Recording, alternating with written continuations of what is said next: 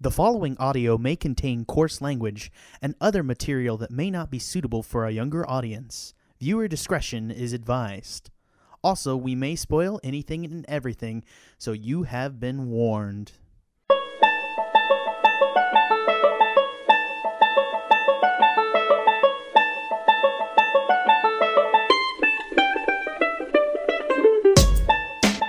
I'm Ben Howard. I'm Sarah Becker. And I'm Peter Dancy. And this is the Movie Gang Podcast. We're doing double shift this week as it is the Geek Space 9 crew recording, and then we're going to pop on over to record another episode. So how are you guys doing today? It's Father's Day. Oh, I'm sorry, Sarah. It's fine. Yeah. I'll try not to be too depressing. Yay. I called my dad, and he was like, I fell off my bike. Oh my God. Sorry, Dad. Poor dad. Yeah. But this week, we're not talking about fathers. We're talking about paternal relationships, though. We got a lot of themes. We got a lot of themes about Father's Day this week, actually, coming along. And first thing, we're going to be talking about Cars 3, but first up is, in honor of Father's Day, we're talking about the buzziest, the biggest, the most exciting sequel that is coming out in the end of the year. Am I talking about Episode 8 Star Wars? Hell no, I'm talking about Daddy's Home 2, baby. Oh my God. We got a trailer, and we learned in this trailer, well, we learned the big twist of this one is that we meet the dads of the dads, with Mark Wahlberg's dad being played by Mel Gibson, and Will Ferrell's dad being played by Jonathan Lipton. No one saw that coming. I heard Lipton in my head, and then my brain exploded. I don't know You what are clearly happened Texan. Lipton, indeed. My brain is dying. What did you guys think of the Daddy's Home 2 trailer?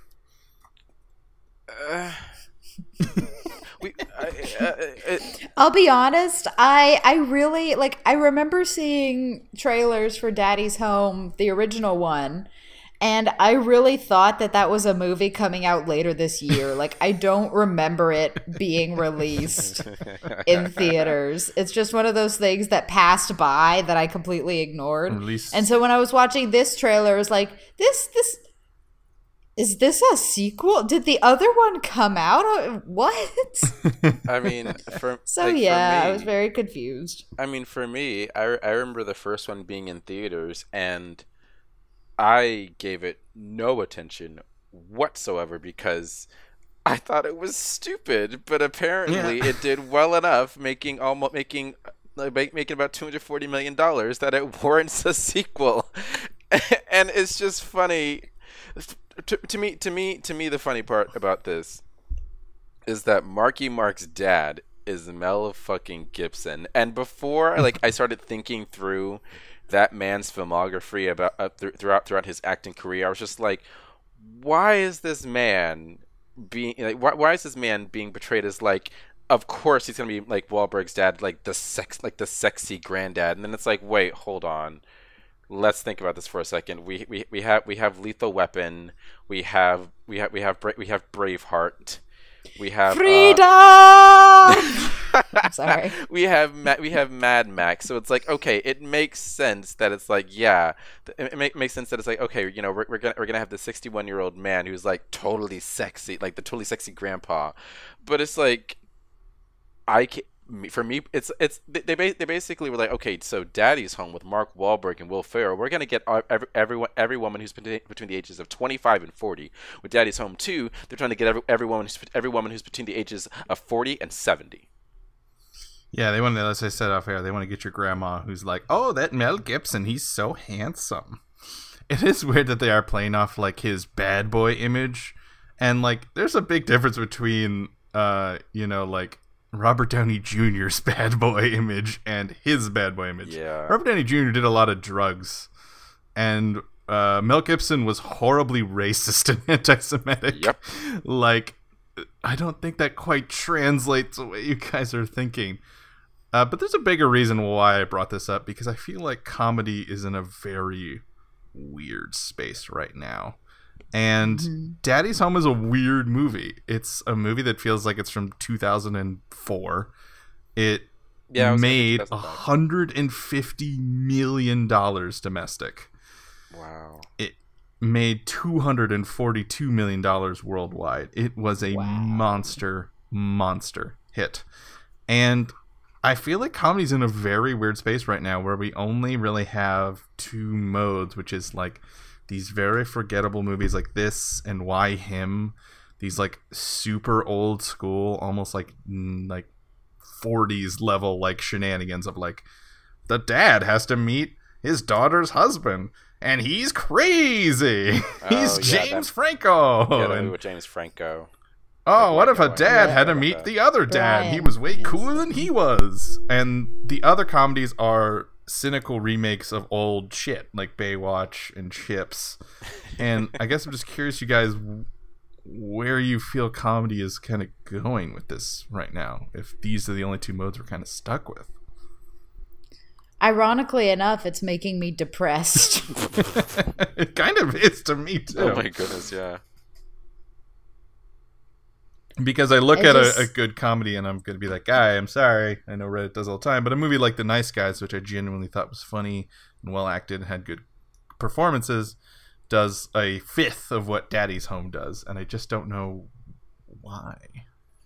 I mean, looking at this kind of stuff, it just reminds me of like, I mean, and I know it's not exact, but it at least reminds me of like old school slapstick humor where they just took a simple premise and we're like, okay, let's just have a bunch of weird ass antics happen around and involving this simple premise. And I think it's in a weird spot because a lot of people are trying to like take it back to that and see if they can make it new at all, but they just don't know where to go from it because with the world that we now live in, like there are people who want to be PC, but people who think that being PC is stupid. There are people who are trying to make like, you know, super deep, super conscious comedy, but it might be too intellectual for everyone to get because it's like it's going too far, and like it and instead of you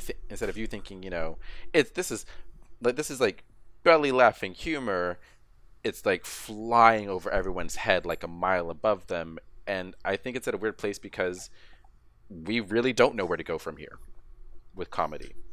That's a great point, Peter, that maybe the culture clash is just making us go to like things we know, like with Baywatch and stuff like that, and then things that we are just tired tropes. You know what I mean? Right. Just the old school classic parent has to meet the daughter's thing, you know, like... And it is completely bland. And I do think you're also right that it's like, it feels like, well, Mark Wahlberg and Will Ferrell did really well with the other guys. But the other guys was a genuinely, I think, funny movie with a good premise and a good story and good characters. Where they were just like, well, that works, so put him here. And you definitely see that, I think, with the most cynical, which is Central Intelligence, which is literally just like, Kevin Hart's big. Dwayne Johnson's big. Yeah. Look, one's short and one's a big guy. Comedy, you know. And we just need a resurgence of Mel Brooks style humor. Oh my god. That's what I find funny. Like, just give me Young Frankenstein any day. Oh, I know. And satire. I mean, not even satire, but like spoof in particular is just at the lowest it's ever been in terms of actual theatrical releases. And I do think a big part of it is the internet as well. I just think like comedy has diversified and been split up into tiny sections and 5-second videos and the nicheification of comedy as well. I do feel like as that happens, I feel like we're just going to keep having more and more comedies be just bland and simple and predictable because it's like the only way they can think of how to appeal to a West audience because, you know, you try to show someone... I know a friend of mine who I'm working with, he made a For Honor video that got 1 million views and was shown at E3, and we were talking about it with our boss, and our boss was like, show it to me, and we were like, you won't get this. Like, I'm sorry, but you just won't understand because it is like AP level memes. Like, it's like you have to know For right. Honor, you have to know like these 20 memes he's playing off of and the way he's playing off of them or not playing off of them, you know, like, and when you have that level of deep, weird, absurdist humor on the internet, I feel like movies are kind of doomed for comedies. Because I know for me, like I know for me, I've going like from social media, I've seen stuff on Tumblr that and it'll be a reblog that has like tens of thousands of reblogs and likes. And it could be something like a super simple picture, and someone will add the comment, you need to know like 3-4 years of Tumblr meme joke history to get this shit. Oh, God. It's like, it's not something that you can just pick up. It's like you have to have been here and seen how we even got to this point.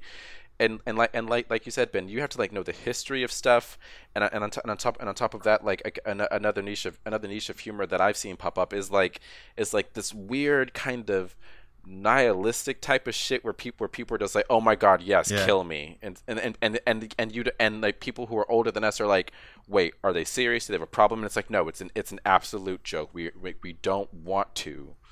It's just.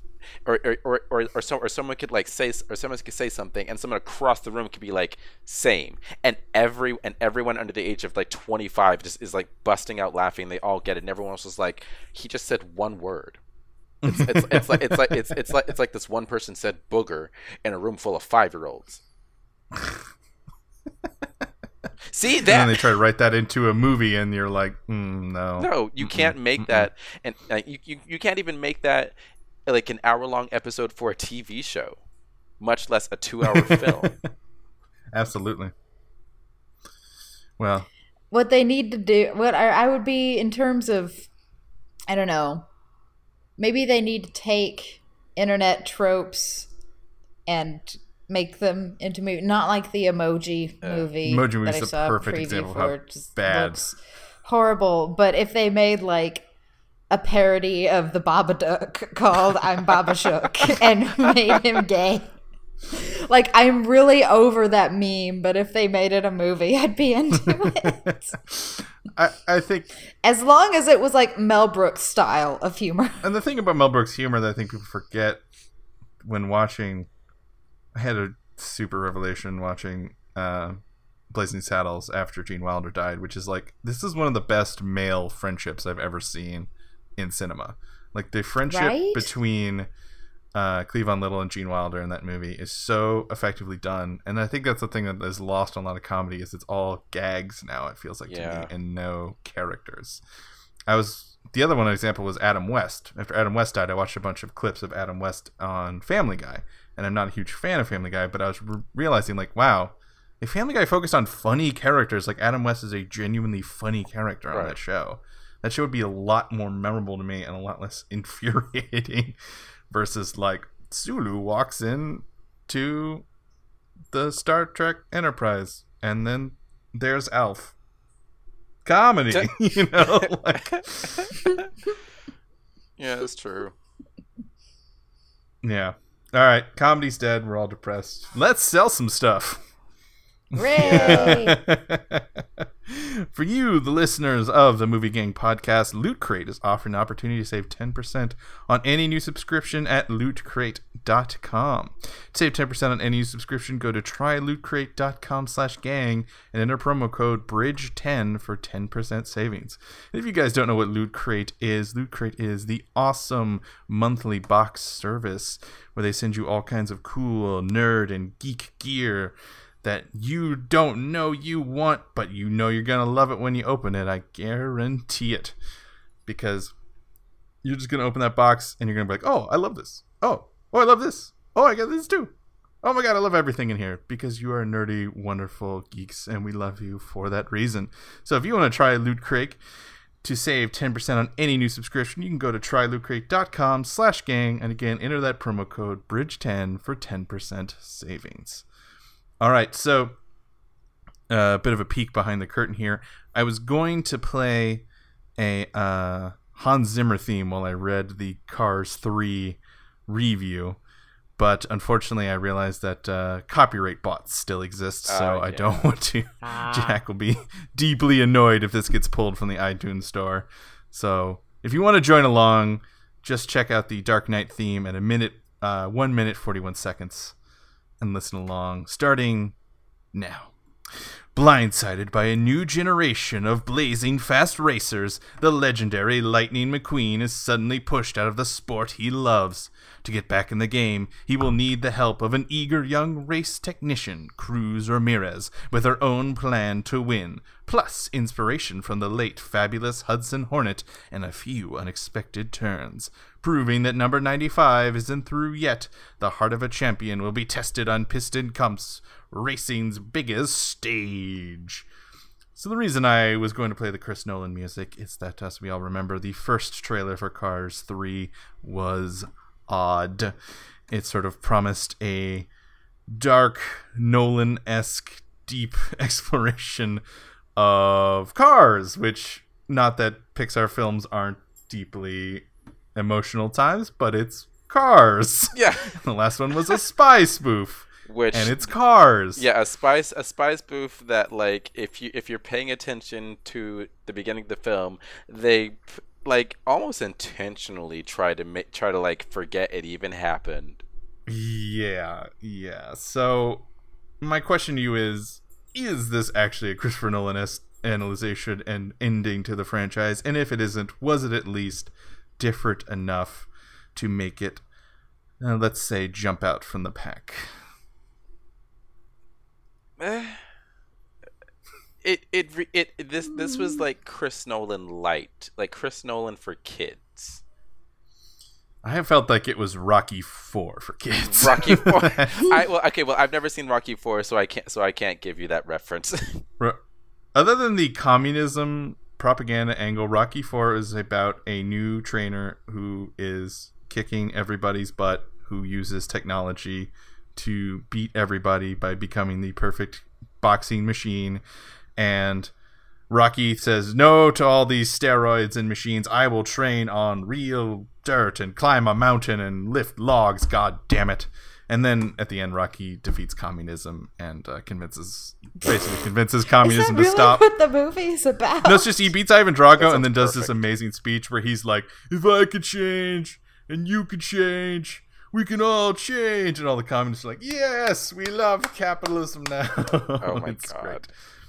We'll see this movie was not that, but it was sort of in the similar vein of like technology versus the real heart of the sport. Oh my God. Yeah, I would say it was a mix of that, and then it was like the automobile version of what ended up being one of the big themes from Toy Story 3 in a kind of passing the torch kind of way. Because you remember like in Toy Story 3, a lot of the conflict is like, oh shit, Andy's graduated from high school, he's going to college. Okay, we're all fine with being in the attic, but Woody, you're like his best toy, like his most cherished possession. You need to fucking go, because why would you not go? And then at the end, Woody and Buzz and the rest of them realize, wait, no, he's an adult. Let him go on. We're gonna stay with this little girl and give her awesome memories. And even Andy was just like, these are special toys. They will serve you well. Go on. Cars 3, pretty much the same thing, except with the whole old man trying to learn new tricks. But he realizes, wait, there's like, I'm literally too old for this. Let the new generation go on.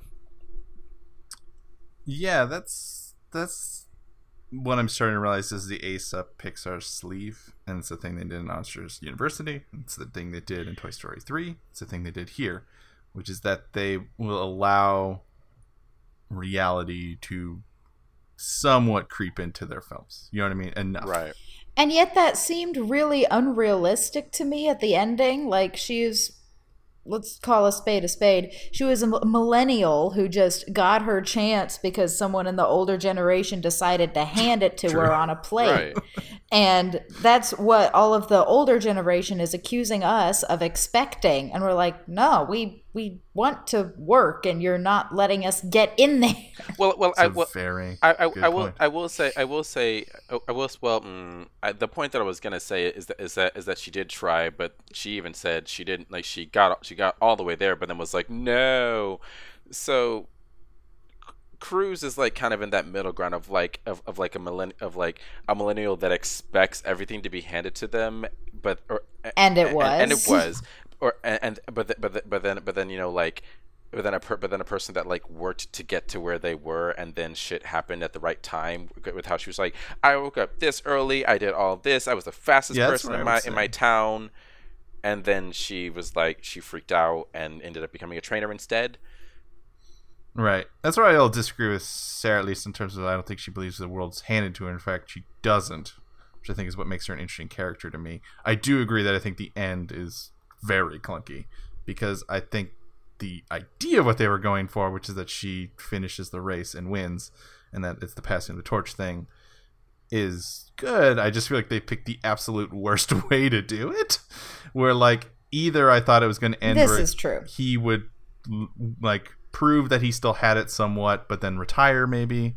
Thought that was going to be the twist, that he would win against Jackson Storm, then be like, but it doesn't matter, I don't care anymore, what matters is this person. Or I thought it would be he would get Crash and she would take over or something. Instead they did this. I think I would have liked that better, like he, I don't know, screws up his back axle or something, and he's like, I can't race, what are we gonna do? She's like, I can do it. Yeah, right. That would have been much more realistic to me. Yeah, and there is just like a bit of like a millennial man splainy-ish, like him forcing her into the race kind of thing. It's just kind of weird. Yeah, totally agree with that. Also, this is a really dumb and irrelevant question, but she's a Chevy Cruze, right? That's what I'm going with. They say on Wikipedia the actual cars because people are nerds. Yeah. Well, like, she's got to be. And literally, as I was driving away from the movie theater, I was behind a yellow Chevy Cruze. I'm like, you've got to be kidding me. It's really irrelevant. I'm sorry. Please, her name is Cruze, for God's sake. No, I will, until someone says otherwise, I will stick to that. Like, yes, she is a Chevy Cruze. Done. I'm fine with that. I think to me, the big issue with Cars is that Lightning McQueen is the most boring, uninteresting Pixar main character of pretty much all of them, in my opinion. He is just the most blank slate. I just want to win. He doesn't really have a personality to me. And that's why I think the advantage of Cars 1 was Paul Newman's character, and I think the advantage of Cars 3 is Cruise. I think Cruise is a legitimately good character. And I think she's voiced fantastically well by Cristela Alonso. Which, by the way, if you've not watched the ABC show Cristela, it's on Netflix. It's fucking great. 1 season. Tragically canceled. Great show. And I think that she's the beating heart of this movie, and what keeps it for me from being a complete kind of boring retread of a lot of sports tropes. That, and also I just did like I'm a person who wants to, and this is where I'm showing my personal bias, but I am a person who wants to one day retire and teach. And so I think the idea that teaching and being a parental figure for someone is sort of an interesting goal, and that you don't have to prove yourself 100% of the time. It's okay to get old. It's okay to become a teacher and a different figure. I like that as a theme, and I think it's a good theme for people who aren't our age but older. Like a good thing to watch for someone who's like in their 40s or 50s maybe. So that's what kept the movie going for me. Did you guys feel the same about Cruise? Was she interesting enough to kind of just carry I didn't like her until they had that scene where she talked about getting up early to practice and, talked about her dream. It gave herself a backstory. Right. Basically, which I think is one of I agree with you about Lightning McQueen being one of Pixar's more boring characters, is that he never really has a backstory. He's just like, I am in Cars 1. He's like, I am here. I am a great racer. Let's do this thing. But you don't find he out never why he gets a got backstory. There. He was kind of like Ricky Bobby, like just, I want to go fast. I want to go fast. I want to win. But there's nothing really beyond that. No, for sure. And And so I think he's often a cipher for other people, which is why Cars 2 is so terrible. And terrible. Yeah. Cars 2 is terrible for other reasons. Cars 2 is the only Pixar movie I legit hate. Like, I hate Cars 2 the more I think about it. Because I think it is morally bankrupt. I think Cars 2 like, is I think it's... Sorry, what were you saying, Peter? No, I was just saying I think Cars 2 is like the only Pixar movie that I like straight up refuse to see. I mean, granted, I have not yet seen Finding Dory. I plan on seeing Finding Dory. I just haven't yet. But Cars 2, I flat out refuse to ever watch unless I'm sitting in a room and I can't leave and it's put on the TV screen. Cars 2 and Good Dinosaur are the only ones I would say don't have to bother watching. Oh, I keep forgetting Good Dinosaur was Pixar. That was a disappointment. I do too. Yeah. I thought like just go watch The Land Before Time. Thank you. Yeah, and that's one thing I'll say in favor of Cars 2. One of the big problems I have with Good Dinosaur is Cars 3 and The Good Dinosaur both have these crazy photorealistic backgrounds. Oh my god, we'll get back to this in a second, but the animation of this movie was astounding to me. There were parts of this film where I was like, okay, wait, this is like actual live action footage that they're using, and they're just placing the cars in it, kind of like for all the nerds out there, like when you're watching the credits for Final Fantasy VII Advent Children. And it's like okay, here's actual landscape, like live action actual landscape, and you know, with whatever year it came out, like the CGI that we have is so good that we're just gonna put Cloud riding around his motorcycle in it, but it's so close that you don't care. Yeah, and I remember watching Good Dinosaur and being like, these are incredible, but this is a terrible decision because like these very cartoony dinosaurs were in like real worlds, and it looked like you took a clip art dinosaur and put him into a picture of a 4K picture of a mountain, you know, and it just didn't match. And I will say this movie, at least for me, I felt like the cartooniness actually matched the landscape a lot better. Yeah, because like the brightness of the cars and the brightness of the landscape that they were putting. The lighting was really good. There was a lot of really good lighting. Oh, phenomenal! Yes. Like just the way that even the cars, like I know they were animated, like you know they have eyes and they were talking, they're moving the wheels around independently, whatever, but the way that Pixar has figured out how to animate metal, like it looked so real to me. No, that crash was incredibly good. And very untrained eyes and everything, but they're just like, this is amazing. Which I think this was just me, but I finally noticed how they do the eyes in Cars, and it's insane. I never noticed how they do the eyes, but it is weird, and I couldn't stop focusing on it, which is that the eyes are on this single pane. Yeah, they're like two dots that are stuck there, and they just kind of move the pane around. Yeah, I noticed it more in this one than I noticed it in the original Cars. Kind of like that divot, or I think the good animation makes you realize how like completely dead their eyes are when you look at them close enough. I think when you see animation, like it suddenly starts saying like the weird little shortcuts they do.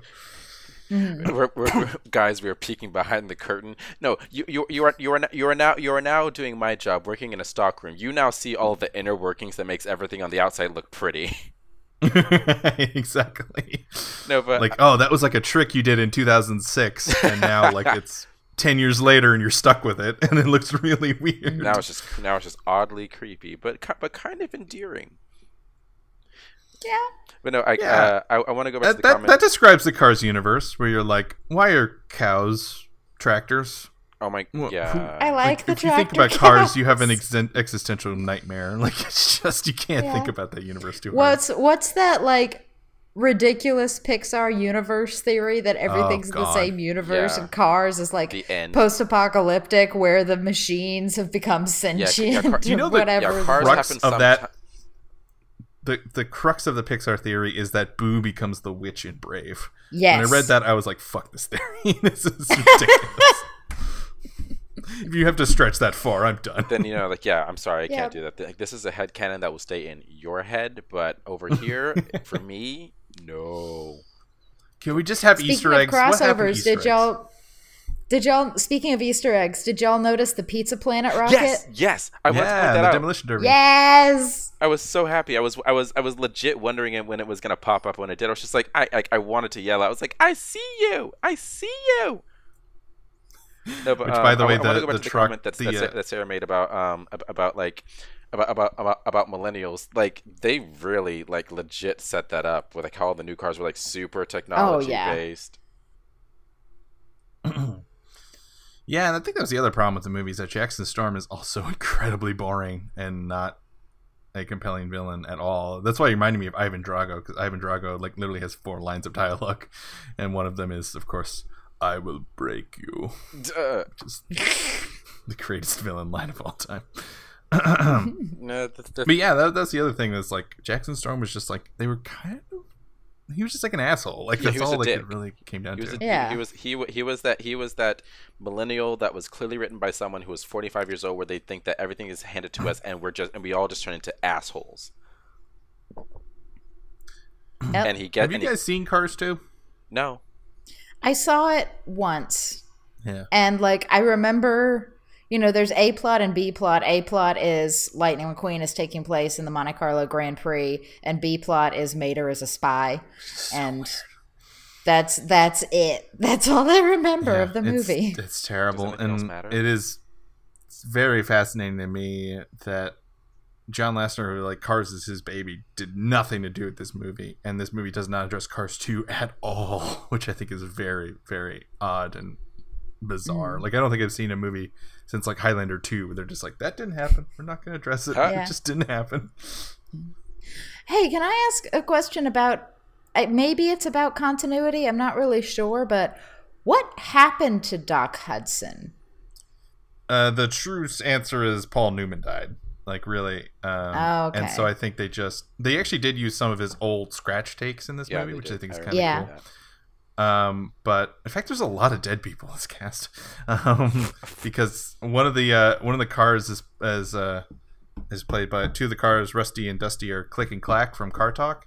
That was like a big joke because Car Talk's a popular show. Yeah. One of those brothers died recently, so that was another thing. So I think they just kind of killed him off screen. You know what I mean? Like, yeah, because I remember so little from Cars 2. I don't know if he was involved in that at all, but he was alive at the end of Cars 1. Yeah. And then in this one, he's like, not present except for in Lightning's, flashbacks or, daydreams or whatever. It's like, did he die? Like, what happened? They gave us even less hints than we got in Logan for, what happened to the rest of the X-Men team, and we kind of were able to piece together, Professor X like got old and his powers went nuts, and remember that incident where 300 people died? Yeah, his team, part of it. In Cars 3, nothing. He's just gone.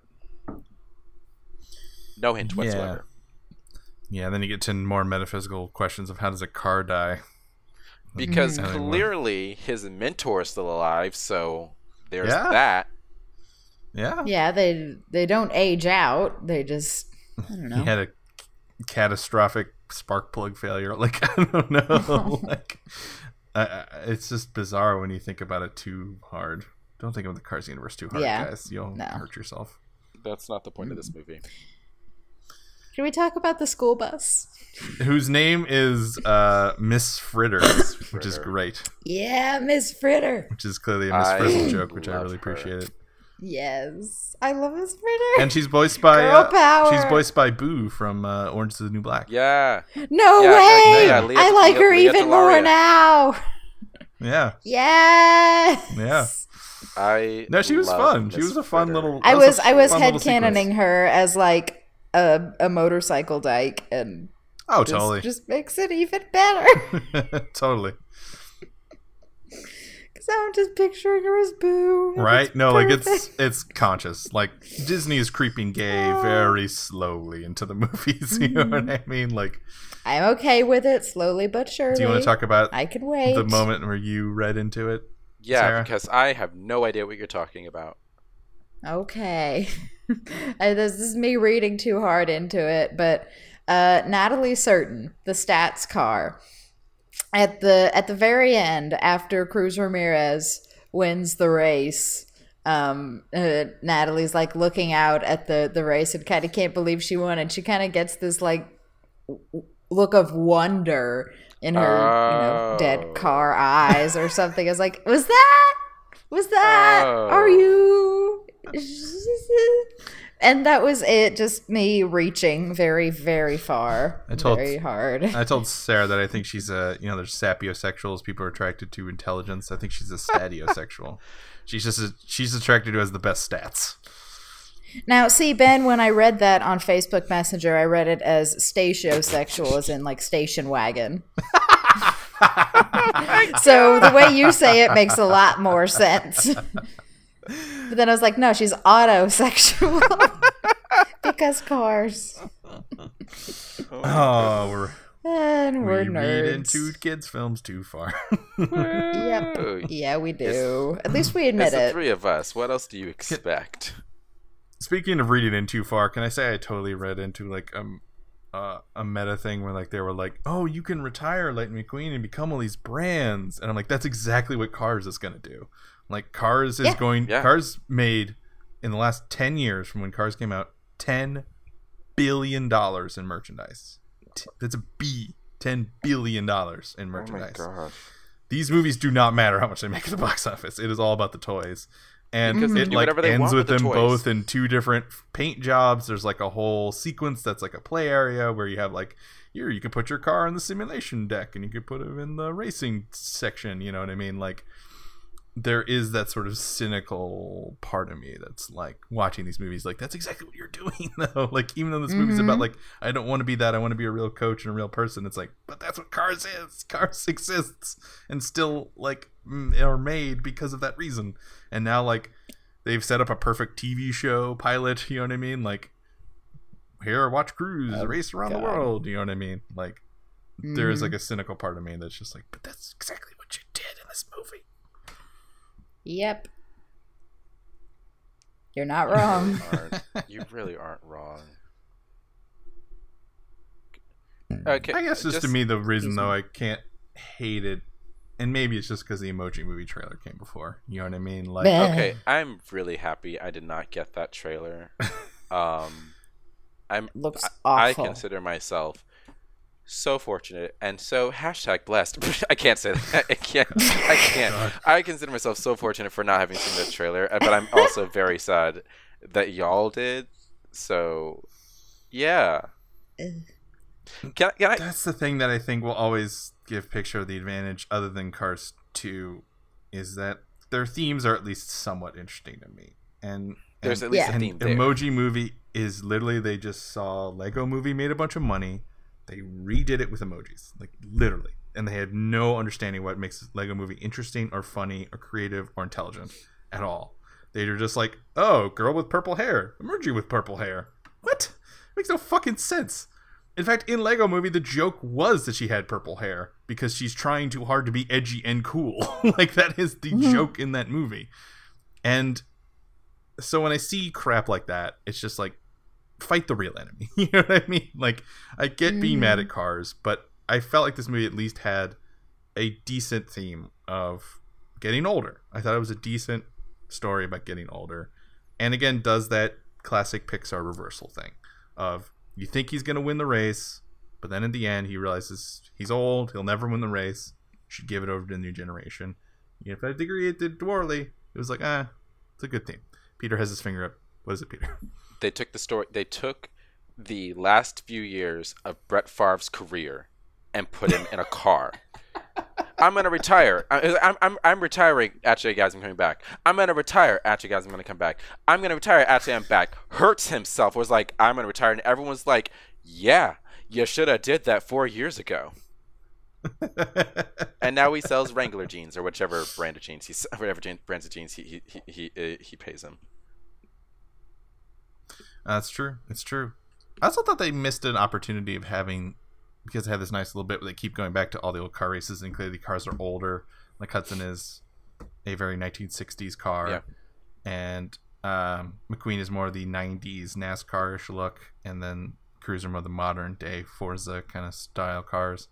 I I thought it was weird that they didn't have a person who looked like Lightning McQueen beat Hudson. I feel like that was an odd opportunity they missed, and I feel like would have strengthened the original movie a little bit more if he had that sort of dislike of his generation. You know what I mean? And make it a generational story. Like this always happens.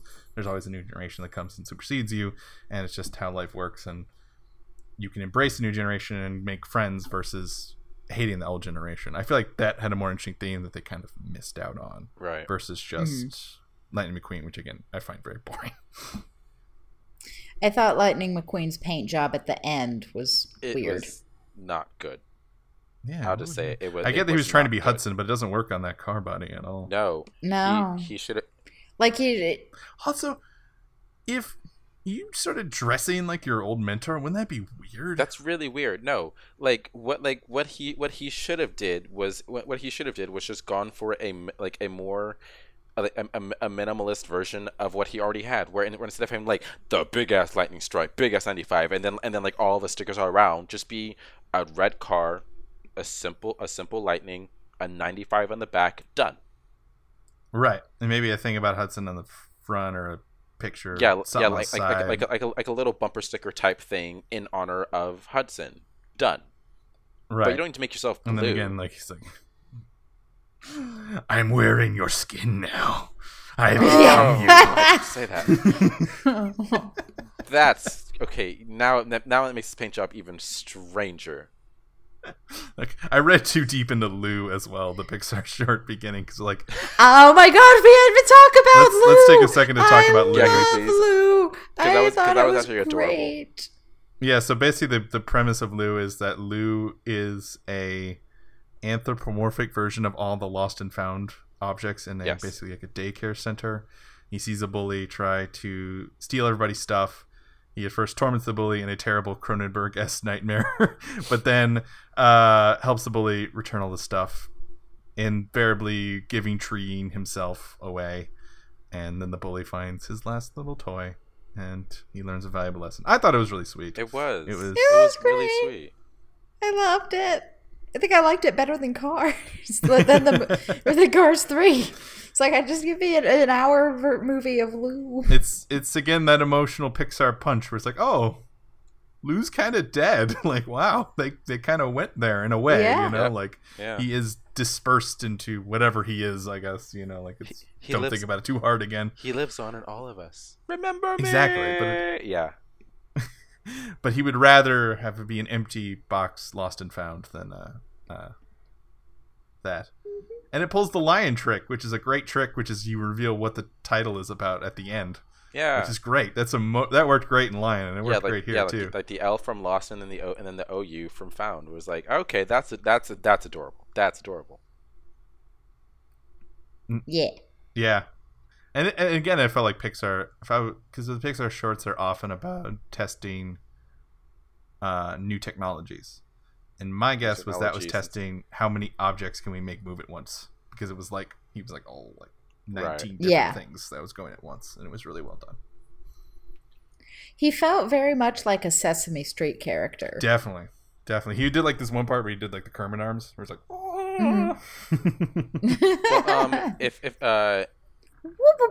or those guys were like, you know, the big arms. Yes. The big mouths. I'm actually curious then. If Lou was meant to test, you know, okay, like how many objects can we have like make a body and move at the same and move together in sequence, in harmony, whatever. What about what was the one with the little bird, Piper? Yeah, what about Piper? Well, Piper was probably like, you know, water, but then, the ocean. Ocean, dude, for sure. And then ocean. And then another recent one that comes to mind that I finally got to see and I love it is Sanjay's Super Team. That one was. I don't think I've seen that one. Not as much of technology. That was just like a really cool thing that they found out in like talking to a person who worked for them. Was this guy. Let me pull up his name because I don't want to be an asshole and not get his name right. But basically, he was talking about how when he was a kid, he used to do that for real. Like it's this really sweet story, Sarah, where like he's Indian and he's watching superhero stories, and his dad is praying to Hindu gods, and the dad like is trying to get him into it, and then like he starts being like, well, the Hindu gods are like superheroes, and then like, you know, he kind of like understands his dad for the first time. It's really, really sweet. Yeah, it's nice. adorable. It like how at the end when his dad when his dad is like, well, you know what, I'm not getting through to you.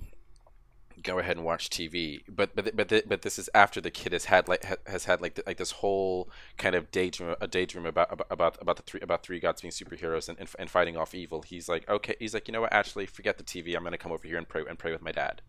And it's really sweet. Yeah. Cool. It's a really nice little bit of religion in that one. Sanjay Patel is the animator's name. So he was basically like pitching stories, and he was talking about that once, and they were like, let's do that. Nice. So I like that a lot. All right, I think we've covered pretty much all of the little intricacies of Cars 3. Do you guys agree? Yeah, I just want to go back to Sarah's comment about millennials and like literally how like the newer cars represented millennials with like super high tech cell phones. You don't have phones in cars. Actually, they totally do. They even had their own version.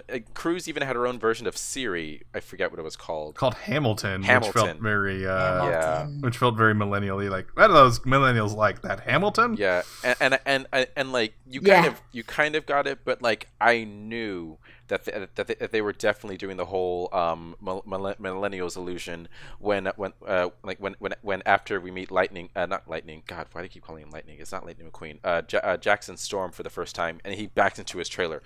What kind of music comes blasting out of it? But super bad EDM techno. Oh yeah, that was bad. I was just like, really? That's gonna be the music you listen to? That's how hard you're gonna drive it home? Cool. Like, let's see how many parents in here are just like, yeah, some real shitty music.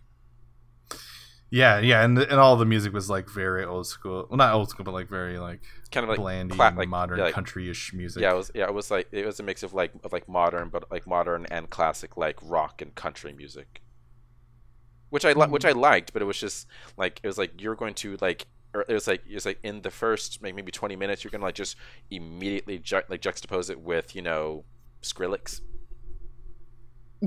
Not to. I recognize that Randy Newman score though. Oh yeah, not my favorite Randy Newman score though. There are parts. But I could tell it was him. He kept true to his style. That Newman whimsy. Yes. And I saw the tribute to Coco. You know, they always reference the next movie coming out, and there's that part where the I missed it. What they do? It's when the car was like, you know, she's like trying to help all the cars freaking out. When she gets to the last one, he's like, "Oh, think of blank in your old hometown." That's the hometown from Coco. Yeah. Oh, gotcha. I thought so. Yeah. I didn't catch that. I wasn't sure. Yeah. That was kind of sweet. Also, I must have missed it. Leah Delaria did a song in that movie. She did a song called "Freeway of Love," the Aretha Franklin song. She covered it. I'll have to Google this. Okay. For you, the listeners of the Movie Gang podcast, FreshBooks is offering a free 30-day trial to give you the opportunity to try out their service. FreshBooks is the easy-to-use invoicing software designed to help freelancers and small business owners get organized, save time invoicing, and get paid faster. And actually, our producer extraordinaire, Jack Newman, uses FreshBooks to keep track of all the taxes and accounts and all the various things for the Tuscan Shed Media Network. And if you love our shows, then you know that you should trust FreshBooks.com, because why would people who make great shows lead you wrong about great accounting software? FreshBooks helps you get organized and gets paid. It's easy to use, saves time billing, and helps you grow your business. So you really, really should check out FreshBooks.com to try for free. For 30 days, just go to www.gofreshbooks.com and enter the Movie Gang podcast in the How Did You Hear About Us section. Or go to gofreshbooks.com/gang. All right, now it is time for scores. So first up is Sarah. What did you think of Cars 3? What are you going to give it? Well, within our own podcasting group, I genuinely forget it was who said this, but we have been accused of giving children's movies a break because they're kids' movies. And that may or may not be an incorrect statement, but I'm going to give Cars 3 a 6 out of 10. I didn't find it particularly memorable, but it wasn't bad either. I had a few, tearing up moments whenever they, hit us hard with the, Lightning loved Doc Hudson like a dad, and now he's gone, and that's tragic, and all that jazz. And the animation was really, really pretty. Yeah. And I liked it better than Secret Life of Pets, which I think I gave a 5, so I must rate it higher than that. Yeah, Secret Life of Pets will come at my review as well. Peter, what are you going to give Cars 3? Yeah. Wow, words, they're difficult. You know what? I'm going to give it a 6. I'm going to give it a 6 as well. Like Sarah, there were definitely those, like, the few moments that I teared up because I was like, okay, like Pixar does, they really know how to pull on the heartstrings at the right moment with both what's happening on screen and the music. And not gonna lie, it got to me. But this is not a Pixar film that I'm going to personally go back to. At least not like racing back to it. Pun totally not intended. I just realized. But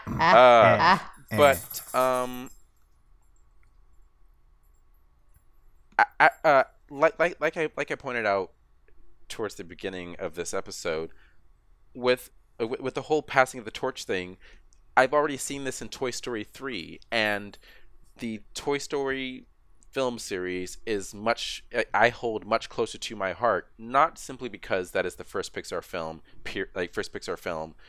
that any of us saw because first Pixar film, but just it means more to me than anthropomorphic cars. Is that the right word? Anthropomorphic? Yes. I mean, I only ask because it's like, well, they're not walking around on 2 legs; they're rolling around on 4 wheels still. But still, I think it's just any sort of human-like. Right. In fact, they give them mouths. Yeah, eyes. The mouths and the weird eyes, which those eyes are weird. I like. Man, don't look at them too long; it freaks you out. I like how we all realized, and I like how it took all of us into the third film to realize. Wait, that's how they do it. Oh my God, what? It's weird. It's so strange. It's really weird. But yeah, I'll give this movie a 6. I thought it was like a good solid Pixar film, but nothing to be like this was amazing. It wasn't Toy Story 3. It wasn't Inside Out. It wasn't Brave. It wasn't WALL-E.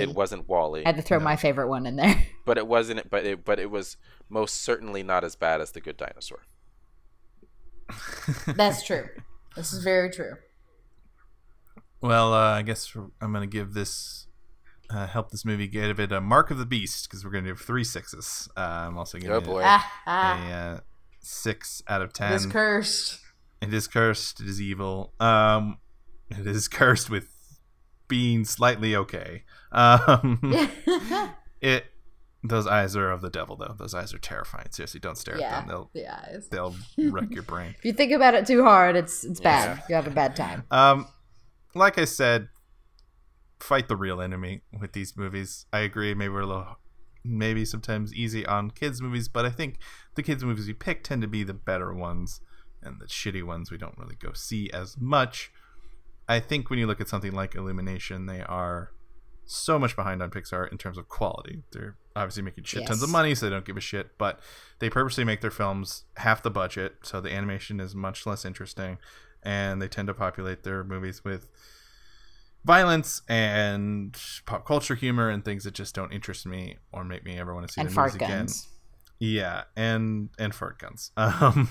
And so there are worse things out there, and Pixar does have a heart to them. There is still a heart, I think, at Pixar, even if I am deeply annoyed that we're in the middle of the Pixar sequel explosion, and we're going to get 1 original movies and then 2 more goddamn sequels, including a sequel to Toy Story 4, which no. Oh, that's right. They finished. It's done. It's done. They don't need more to say. I will at least admit that there is more to say with Incredibles 2. I can see that being interesting, but Toy Story 4, please, I think dear we all God. agree with that. If that movie just burns up and they're like, sorry, it's not being released, I'll be okay. But I still think even if Pixar, you can look at it very cynically, and I totally understand, and I took my own little cynical view at it for a little bit. I think there is a beating heart to this film. I think Cruise is a legitimately good character, and I think the idea of growing older and accepting that there's a new generation appeals to me somewhat, that it's okay to let go, even if I do agree with Sarah 100% that it's not done super well. And it's too bad because I think there probably could have been a really great Cars movie. Shockingly, it's the first time I ever watched a Cars movie and was like, oh, there's a there, you know? But there isn't really much there here. But at the very least, it's very well animated. It has decent characters, and it has a good heart. And ultimately, if my brother is like, should I take my son to go see this? I'm going to say, yeah. It's like a good family-friendly film, and it's not morally bankrupt or lazy or cheap or the Emoji Movie. It's like... Yes. I would rather this movie make a bunch of money and make billions of dollars in merchandise than that. I don't know whatever that's worth, but that is why I'm giving it a 6 out of 10. So the Movie Gang podcast give Cars 3 a 6 out of 10. I think we're sounds about right on. Fine with that. G6, in fact. Oh. Oh, that's right. Because car engines. And actually, that's an airplane and engine. I remember V6. I remember from the makers of Cars, Planes. Oh God, I forgot about Planes. You all forgot about that crap, that dumpster fire. I didn't even see Planes. It was just like it's cars in the air. What? Why? No. Because you know who's the lead actor in Planes? Because why the Dane Cook. Are you serious? Appropriate. He's the main character. Main plane. So they shot themselves in the foot by simply casting that man. Now, to be fair, that is not Pixar. I want to give that is Disney Studios. Pixar has nothing to do with the Planes movies, but Pixar is totally banking on the utter cash grab of the Cars universe. I'm not denying that either. I mean, and when you look at how much Planes made, like Planes 1 made in the box office, $50 million budget, box office $239.3 million. Not its total cash grab, and well, actually no, the same cannot exactly be said to the Planes sequel. Not exactly. No. So, at the very least, Cars isn't Planes. That's all I want people to remember. Cars isn't plane. Cars aren't planes. Cars isn't plane. Isn't planes. Water is wet. The sun is hot. Well, next week, I know we talked about a middling Cars movie. It's not the most exciting, but next week it's a Peter takeover, baby. Peter, what is next week? Sorry, I'll be quiet. So Peter is taking over because he's a huge fan of Transformers, and we have Transformers 5, The Last Night. And I just want to hype people up. First off, you have Peter, who's like the biggest fan I've ever known in real life of Transformers. And then you're going to have me, and I haven't seen a Transformers movie in a decade. I haven't seen any of these damn movies. And I'm going to see it to be very, very confused for y'all. Oh, so, yeah. Yes. Please listen to that because it's going to be a fun one. I guarantee it. I know you may be tired of Transformers, but you ain't going to hear Transformers. But I'm not, like and I'm here for all of this bullshit film. Because I... Can I just say, in the trailers for The Last Night, when they have it, like, it says a Michael Bay film, they have the lens flare over Michael Bay. Yes. I'm like, they know, don't they? Well done. Goodness gracious. Yeah, they know. I just think that's hilarious. It's like, it's even in, like, it's not even a still from the movie. It's just in text. They have lens flare. Speaking of weird trailers, we didn't mention the Nut Job 2, which was fucking edited like a Michael Bay trailer. Like, why are the squirrels like in a giant explosion? Like I said when we were talking about it on Messenger, how else are you going to make an animated film about squirrels trying to save a park interesting for an hour and a half? You can't. I don't know. You have Jackie Chan voicing Mouse. Okay. That's how you do it. A mouse that is so very clearly, and I'm sure like borderline or depending on who you are, full on insultingly made Asian, just Asian overall, not anywhere specific, just an Asian fucking mouse. Nut job too. Yeah. Get ready, folks, for that. And no, I'm gonna list another movie that exists. Are you ready? Oh no! Get ready next year for Gnomeo and Juliet 2, Sherlock Gnomes. Wait, no, pause. Is this a thing? That's a real fucking movie. No, that stars James McAvoy and Emily Blunt, who are so mad that they were in the first movie. No, and have to come back. No, this isn't a thing. Have you never seen Romeo and Juliet, Peter? Never in my life. I didn't know that this existed. Oh my god, Peter! It's the red gnomes versus the blue gnomes. So bad. They're garden gnomes. I don't know. These terrible kids movies have broken our brains.